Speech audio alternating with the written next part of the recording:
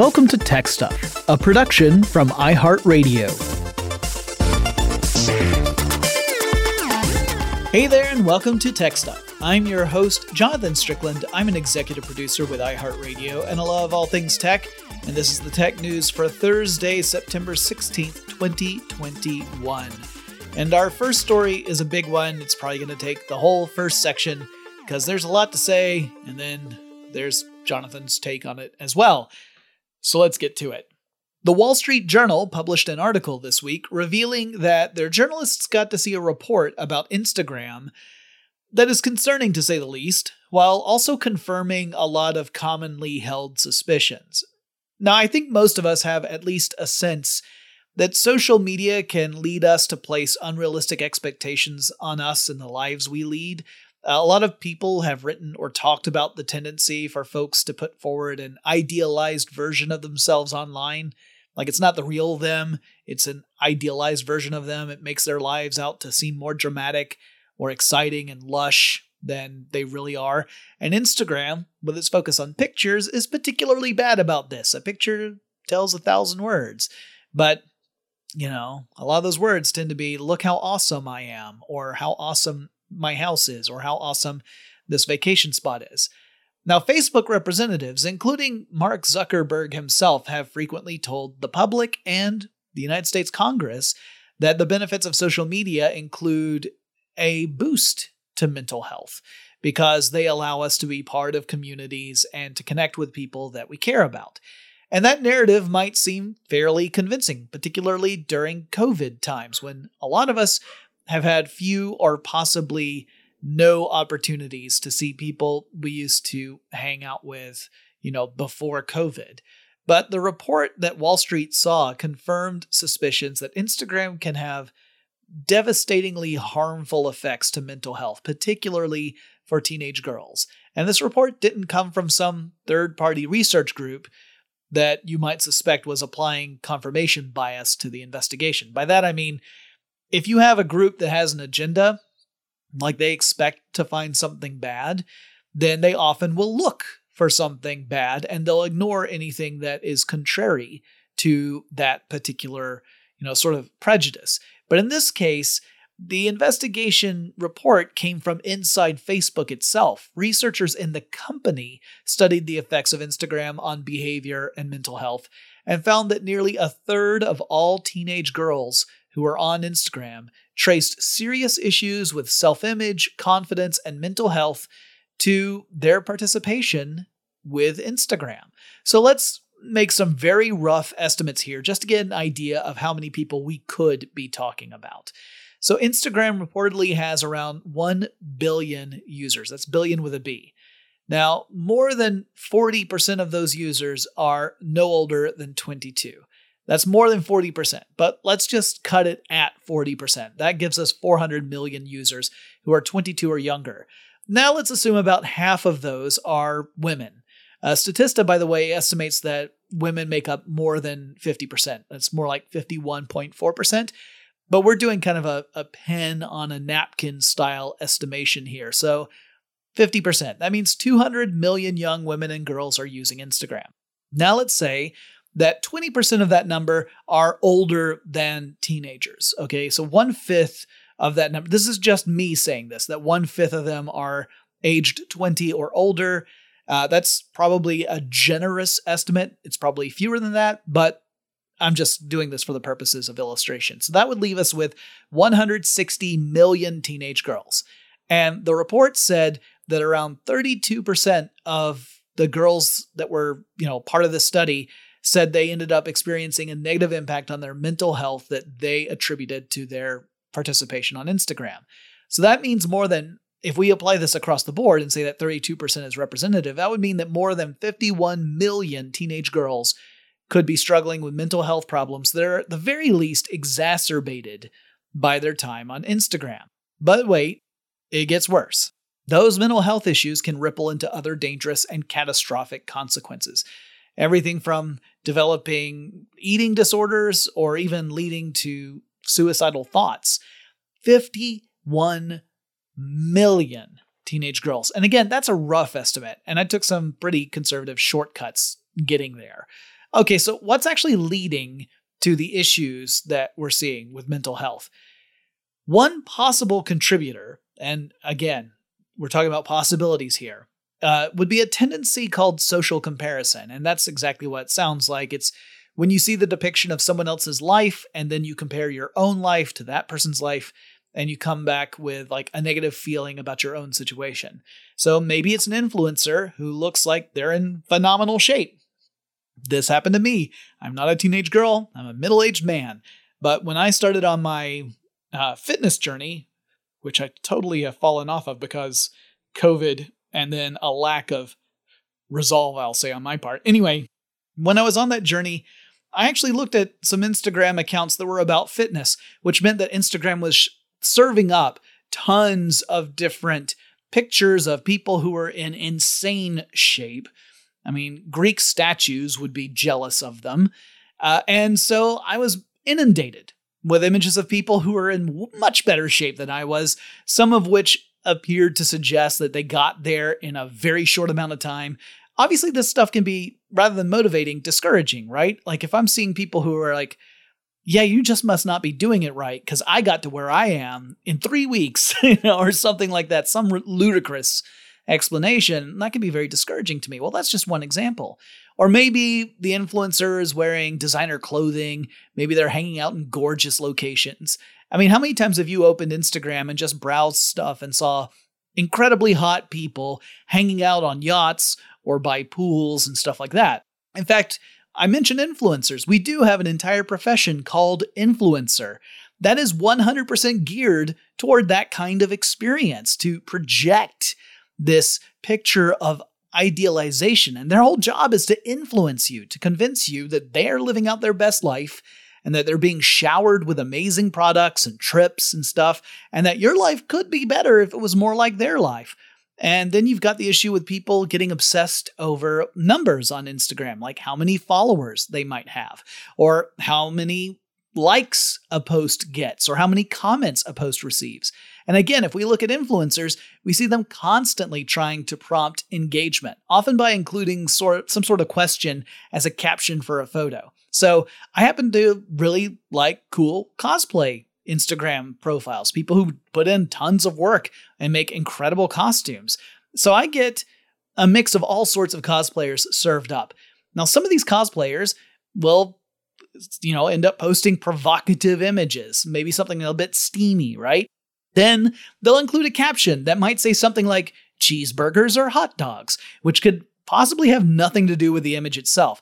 But that gets people commenting, because increased engagement is currency for influencers. Heck, I remember when some influencers were using the trick of spell out such and such in the comments letter by letter, meaning that you would post each letter in order as a separate post, as a separate comment, in order to prove something, I guess. That was really just a trick to kind of get more comments, because if you get a high comment count as an influencer, your price tag starts to go up for brands, right? Meanwhile, people who are comparing themselves against these sorts of influencers may start to feel really badly about themselves, like they're not popular, that something's wrong with them.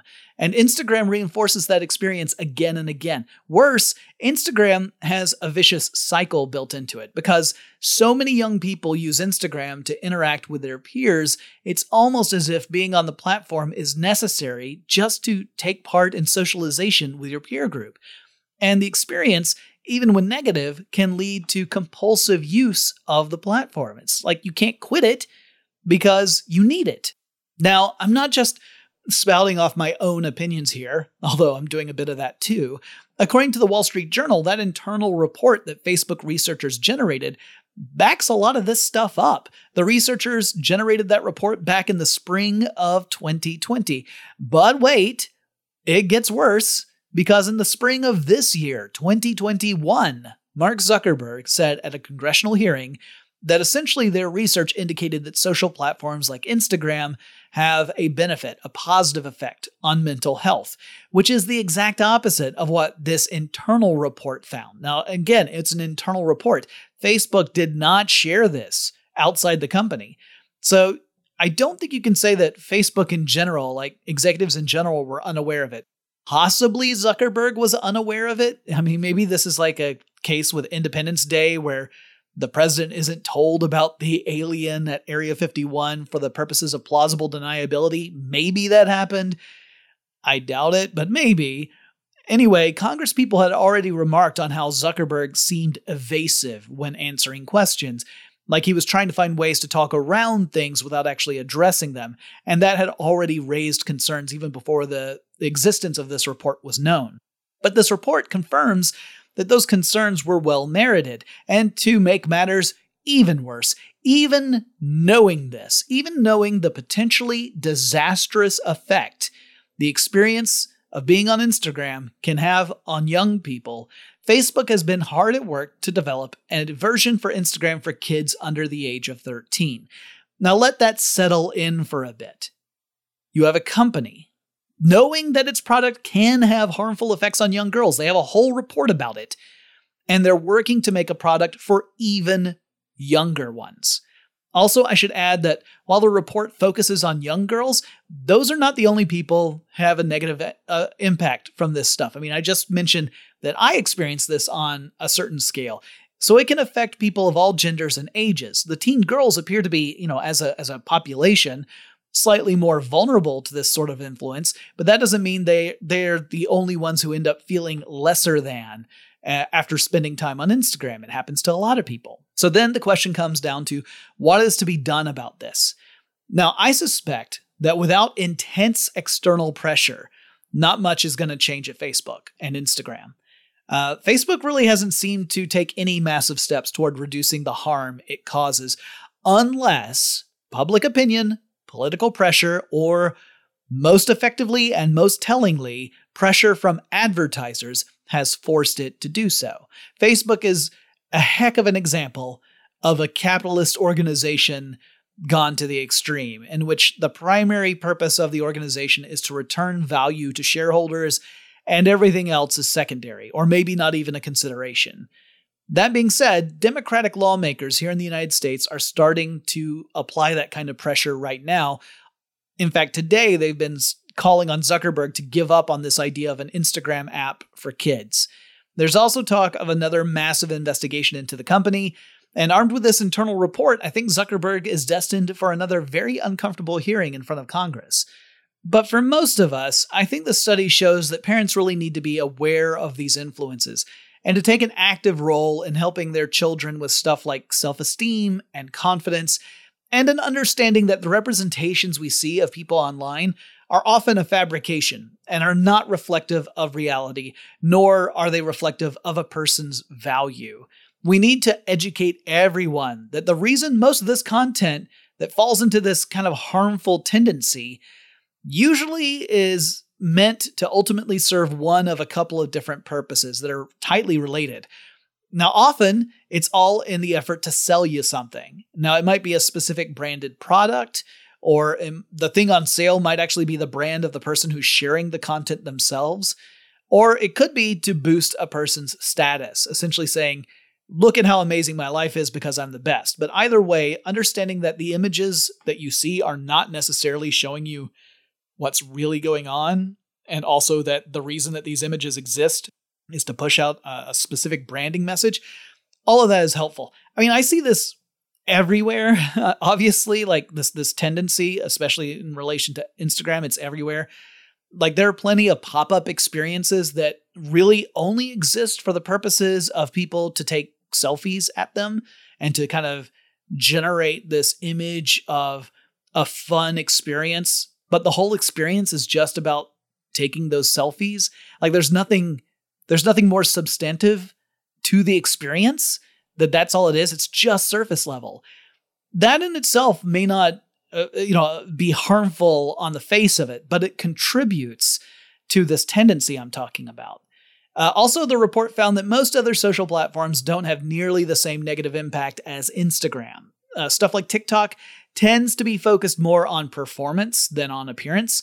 Stuff on Snapchat tends to feature lots of ridiculous filters, and these things don't seem to contribute as much of a negative effect on mental health. So, long coverage of that one story, but I think this one is really important. I don't think it was quite enough for me to have a full episode dedicated to it unless I get an expert in. But I really wanted to talk about it because it's pretty damning that Facebook had its own internal report that said these things, and yet outwardly the company has behaved as if everything it does is fine, when that is patently not the case. And they know it. And that's the worst part. All right. We're going to go and take a break. And when we come back, we'll have some other unrelated tech news.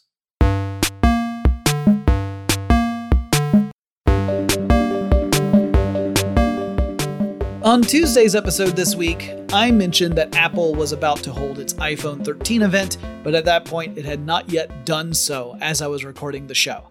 Obviously, it's happened since then, and some of you may know all about this, but really the big surprise at the event was that some of the stuff that was rumored to be featured, like a really big update to the Apple Watch and new AirPods, those actually weren't part of the show. I mean, there was a new Apple Watch, but the big changes that had been rumored ended up being just a slightly larger screen and a couple of new features, but nothing like the redesign that folks were expecting. Nothing dramatic. The new watch looks fairly close to previous ones. It's a little bigger with the screen. And the AirPods, with the rumored shorter stems, were a no-show at the event.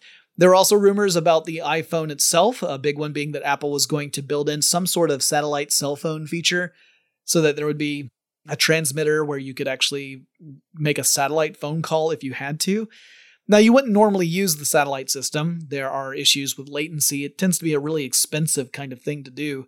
But according to these rumors, you would be able to make use of this feature if you happen to be in an area that had no cell service. So that way, if you need to make an emergency phone call, but you weren't close to a cell tower or a Wi-Fi hotspot, you could do it. But that ended up not being part of the announcements either. So what we did get were new iPhones with new A15 Bionic chips powering them. That's a proprietary chip from Apple. A new dual camera system, and the two Pro models support a 120 hertz refresh rate for the screen. Now that means that the screen refreshes 120 times per second. The iPad also got a facelift, but yeah, the announcements were fairly modest in nature. Honestly, I wonder if it actually benefits Apple to keep holding these big marketing events unless there happens to be something that's going to really blow people's socks off. Because the company set expectations ridiculously high with big reveals, a decade ago or more. And now there's a tendency for folks to say, oh, that's it? Even if the stuff that Apple is showing is an improvement over previous models, because it's not like a showstopper kind of thing. But hey, it's a $2 trillion company and the folks running it are way smarter than I am. So I'm sure I'm just not seeing the big picture. In the past, I've talked about the NSO Group a few times on this show. That's the Israeli company famous for developing a malware tool that exploits security vulnerabilities in Apple's iMessage program. And just to be clear, that's not the only company to take aim at iMessage and create exploits. An American company called Accuvant, once upon a time, did the same thing. Now, I use the past tense here because Accuvant subsequently found itself absorbed into a larger company called Optiv, and reportedly Optiv is out of the exploit development game. But Accuvant was very much in that game, using security experts to not just find vulnerabilities in various software platforms, but to develop exploits that leveraged those vulnerabilities and then selling those as products to various other entities, usually government agencies. So while I heap a lot of criticism on NSO Group, which does a similar thing with the blessing and restrictions of the Israeli government, we are seeing the same sort of thing going on in other parts of the world, including here in the United States. Anyway, I bring all this up because the MIT Technology Review reports that the U.S. Department of Justice recently fined 3 former U.S. intelligence and military personnel for working for the United Arab Emirates without U.S. permission in what was called Project Raven. The operatives were using this exploit. They had purchased it from Accuvant, and then they were acting as mercenaries. They were deploying the exploit on behalf of the UAE, and reportedly the list of targets included American citizens and companies. That's a big no-no, working on behalf of a foreign government when you're a U.S. citizen without the consent of the United States government. The fines amounted to a little less than $1.7 million. I'm assuming that's collectively, but the MIT Technology Review report was not specific. So to be clear, the focus here is on the three in that investigation, and there's not really any investigation into Optiv or the former Accuvant. So if you take it like that, you could say, oh, well, the government says it's okay for companies to develop tools that specifically exploit some other company's product, iMessage from Apple in this case. It's just not okay to take that same product and then work with a foreign government. Pretty weird world we live in. Anyway, iMessage, as the Technology Review points out, is a very popular destination for malware because Apple includes it on every iPhone. So the install base is on every single iPhone that's out there, and you can't uninstall it. Anyone using an iOS device with your phone number can send you a message on iMessage, and iMessage automatically accepts those incoming messages. Doesn't matter if you don't recognize the number or not. So if you build in what's called a zero-click exploit, that's an exploit that doesn't need someone to click on a link or open up a file or anything like that. It just infects malware as long as there's a hit. Well, that means you can have one of these compromise your phone just because you received a message on iMessage. Apple has patched vulnerabilities in iMessage a couple of times, including a patch called Blastdoor, but hackers are always looking for other cracks in the security around the app, and it's a constant seesaw battle between developers and hackers. In addition to that, one of those three people that have been fined by the US government for this thing is Daniel Garrick, who currently serves as the Chief Information Officer, or CIO, of ExpressVPN. Now, the VPN company says it was aware of Garrick's previous activities before they hired him, that he was completely transparent about that. And that might sound surprising, but then the company said that his experience was what made him valuable to the company. So VPNs, or virtual private networks, are a way for people to log into one system in order to access other systems privately. It masks your activities between you and whichever end server you're trying to access. The VPN is kind of like the man in the middle in this case. And they're, encrypting everything so that snoopers don't know what it is you're actually doing. Anyway, ExpressVPN's stance was that Garrick's experiences meant he understood security vulnerabilities because he had been searching for them and then exploiting them. So this could help the company build more effective tools to protect security and privacy. Because who do you want on your team other than, the person who knows how to break those things? And that definitely makes sense from that perspective. Now, the bit about him working as a mercenary for a foreign government seems a bit much to me, but I get the concept of wanting to find someone to put on your team who has experience and familiarity with exploits. A few weeks ago, I talked about how employees at Activision Blizzard had brought forth charges relating to a toxic work culture within the company and had been part of that company for years, including charges of sexual harassment and assault, as well as a tendency for the company to protect certain employees accused of perpetrating or encouraging some truly awful behavior. There were also charges of general gender discrimination, like women getting paid significantly less for doing the same job as their male counterparts. Now the company is in the news again because the Communications Workers of America, or CWA, alleges that Activision Blizzard intimidated employees in an effort to prevent unionization.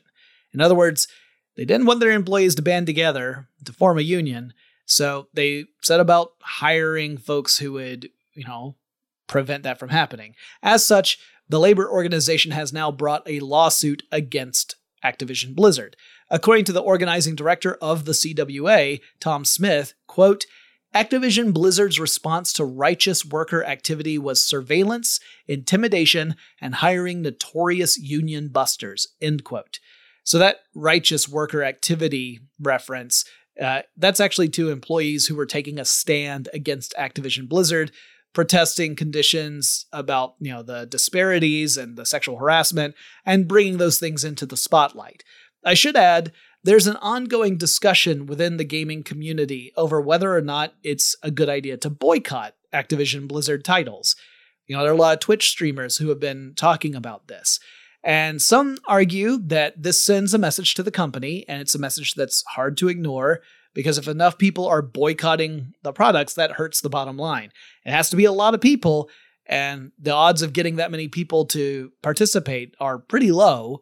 But if you can do it, it sends a definite message. But then you have other people saying, no, game developers who are working under these awful conditions are doing so partly because they really want their work to be seen and experienced and enjoyed, and that a boycott kind of pours salt on an already, painful wound.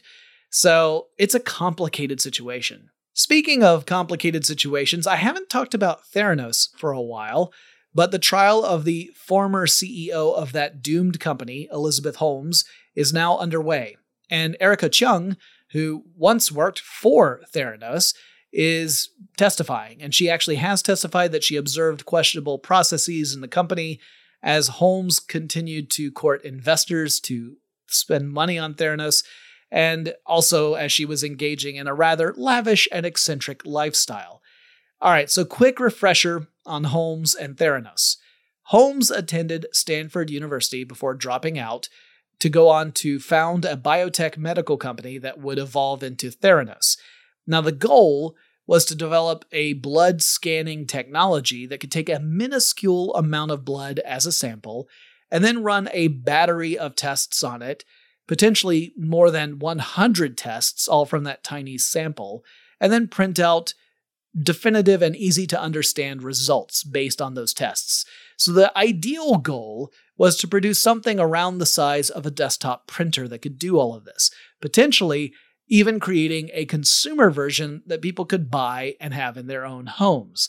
They could then run tests to understand whether that tickle in the back of their throat was something serious or not, or they could scan to see whether they might be a risk for developing some sort of serious condition down the line based upon their blood work.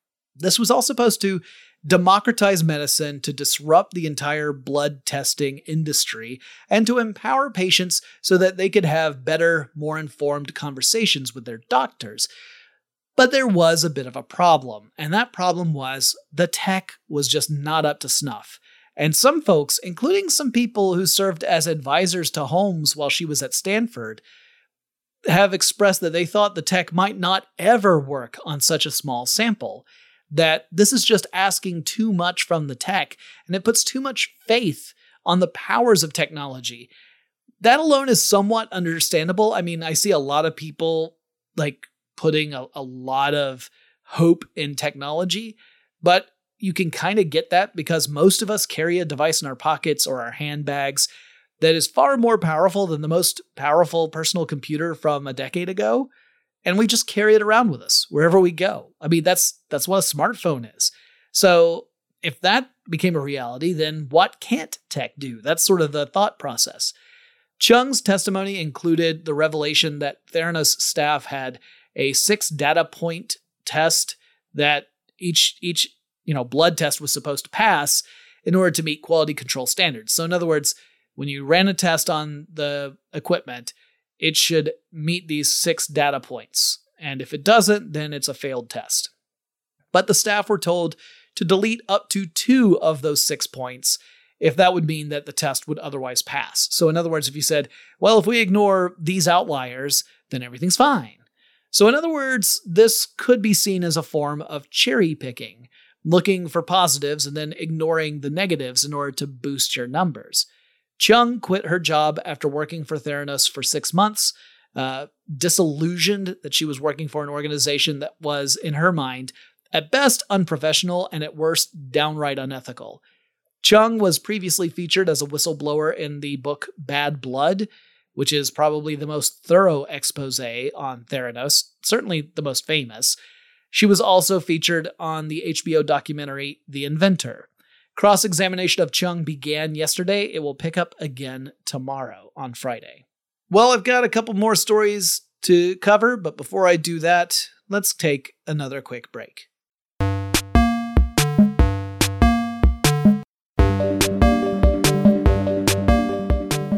And now we move over to the world of NFTs, or non-fungible tokens. These have been likened by some people, including myself, as a sort of digital receipt that shows that you quote-unquote own some instance of something, right? Technically, what you own is a digital token that represents something else. That something else could be data in the form of like an illustration, or a digital baseball card, or a tweet, or something else. And the NFT market is built on top of blockchain technology, which means that the chain of ownership of an NFT is well established and distributed in a ledger. So everyone who's part of the system can see when an NFT changes hands from one entity to another and verify that, yes, ownership of this NFT has changed. So what can you do with NFTs? Well, you could collect them. You could try and do some speculative investing. So you could try and buy an NFT and hope that it improves in value and then sell it off for a profit. Or if you're an employee of OpenSea, that's SEA, that's an NFT marketplace, by the way, then you might engage in a little insider trading. Apparently, an OpenSea employee secretly purchased NFTs that the employee knew were soon going to be featured on the front page of the OpenSea website. And I guess the idea was that the NFT's value would increase due to the exposure of being on the front page of the website. Then the employee could sell off the NFTs at an inflated value for a tidy profit. Now, the company did not say who that employee was. A user on Twitter with the handle @ZUWUTV or ZuWuTV accused the head of product for OpenSea, a guy named Nate Chastain, of engaging in this behavior, but OpenSea gave no real confirmation that that's the employee in question, at least not as I record this episode. However, a Chinese news platform reported that Chastain's scheme brought in the equivalent of $67,000 of Ether cryptocurrency, but that's according to the current value of Ether, because cryptocurrency values tend to fluctuate. So on one day it might be, 64,000. On another day it might be 68,000. So it can change pretty dramatically in short order. So it's kind of hard to make these kind of calls. But yeah, not great. Not great to have any sort of insider trading. It's not the sort of thing that you can necessarily get away with quickly, because if people are paying attention to which digital wallet these NFTs are going to, then they can start to connect the dots, even though, like, on the surface level, it looks like it's anonymous. If you're really paying attention to stuff, you can start to draw some conclusions, and that is what happened in this case. Now, you might remember, if you've listened to previous news episodes of Tech Stuff, that General Motors has had to issue a global recall on the Chevrolet Bolt electric vehicle, and the problem stems from faulty batteries, which can develop a short circuit, and that leads to the battery overheating and potentially catching on fire. Now, the company has started to advise some Bolt owners that they shouldn't park their cars within 50 feet of any other vehicles, which, yowza. I mean, think about that in different parking situations, like parking decks or parking lots. I live in Atlanta, and if you're going anywhere in this city, it's going to be a real challenge to find a spot that's 50 feet from all other vehicles. But that illustrates how serious this issue is and how seriously Bolt owners need to take this. Now, to be clear, GM has given this advice in response to Bolt owners who have called into the company, into like a helpline, to ask what they should do when it comes to parking their vehicles. So this is not a proactive message that's going out to Bolt owners. It's more like we would advise you not to park anywhere close to another car just in case your car starts to catch on fire, like an answer to a question. Now, the recall is expected to cost GM somewhere in the neighborhood of $1.8 billion. As someone who is generally in favor of electric vehicles, I'm kind of sad to see this situation happen. Not the recall. I'm not sad that they're recalling the faulty vehicles. That's absolutely necessary. Instead, I'm just kind of, bummed that the defective batteries are there in the first place, because anything that could contribute to a reluctance to move toward an electric fleet is going to make that process more difficult. But the fact remains that we really do need to transition away from fossil fuel vehicles. Actually, that includes the entire chain, from the power production facilities like power plants, all the way down to the technology that we're relying upon day to day, like our vehicles. My last story today is a pretty cool one. CERN, the scientific organization that I think might be best known in the United States either as the company that ended up, or organization I should say, that ended up giving birth to the World Wide Web because of Tim Berners-Lee, who was working at CERN at the time, or more likely these days, it might be known as the organization in charge of the Large Hadron Collider, the particle accelerator. Anyway, it's created a tool that's being used by the organization as well as the Institute of Global Health at the University of Geneva to use machine learning to determine what the most effective methods would be to prevent the spread of COVID-19 in school settings. So we're seeing a lot of unfortunate and scary news about school systems being affected by COVID breakouts, and clearly students, teachers, and staff all want safe environments, but it can be difficult to know how to go about creating those environments, particularly when you've got a lot of variables involved, and you also have different levels of understanding about the behavior of the virus. Sometimes you get information that appears to contradict earlier information, so that can cause confusion.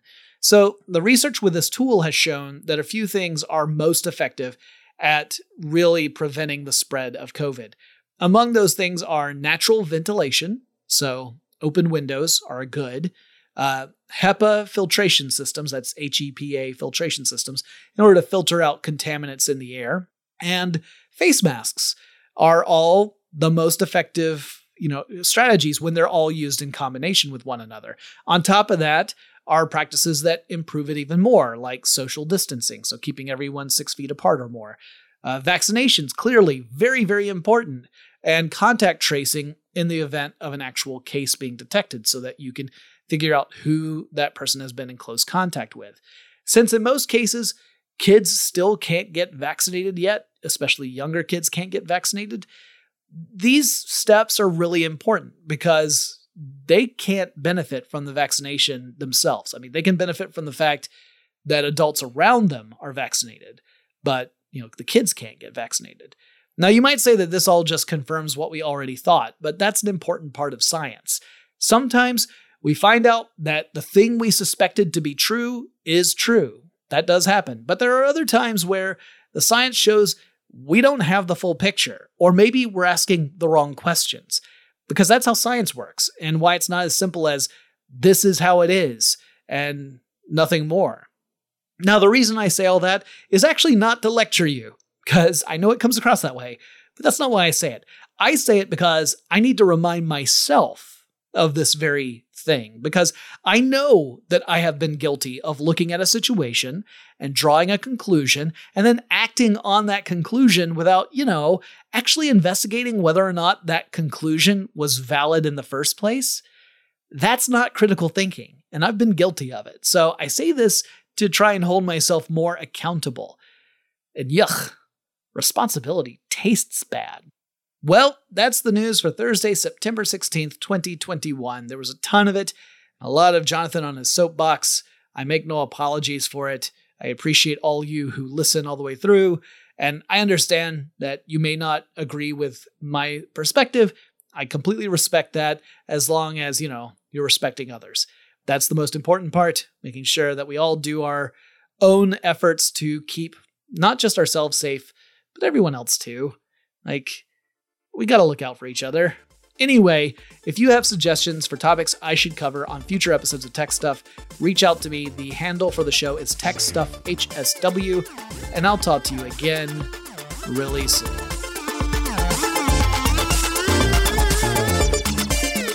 Tech Stuff is an iHeartRadio production. For more podcasts from iHeartRadio, visit the iHeartRadio app, Apple Podcasts, or wherever you listen to your favorite shows.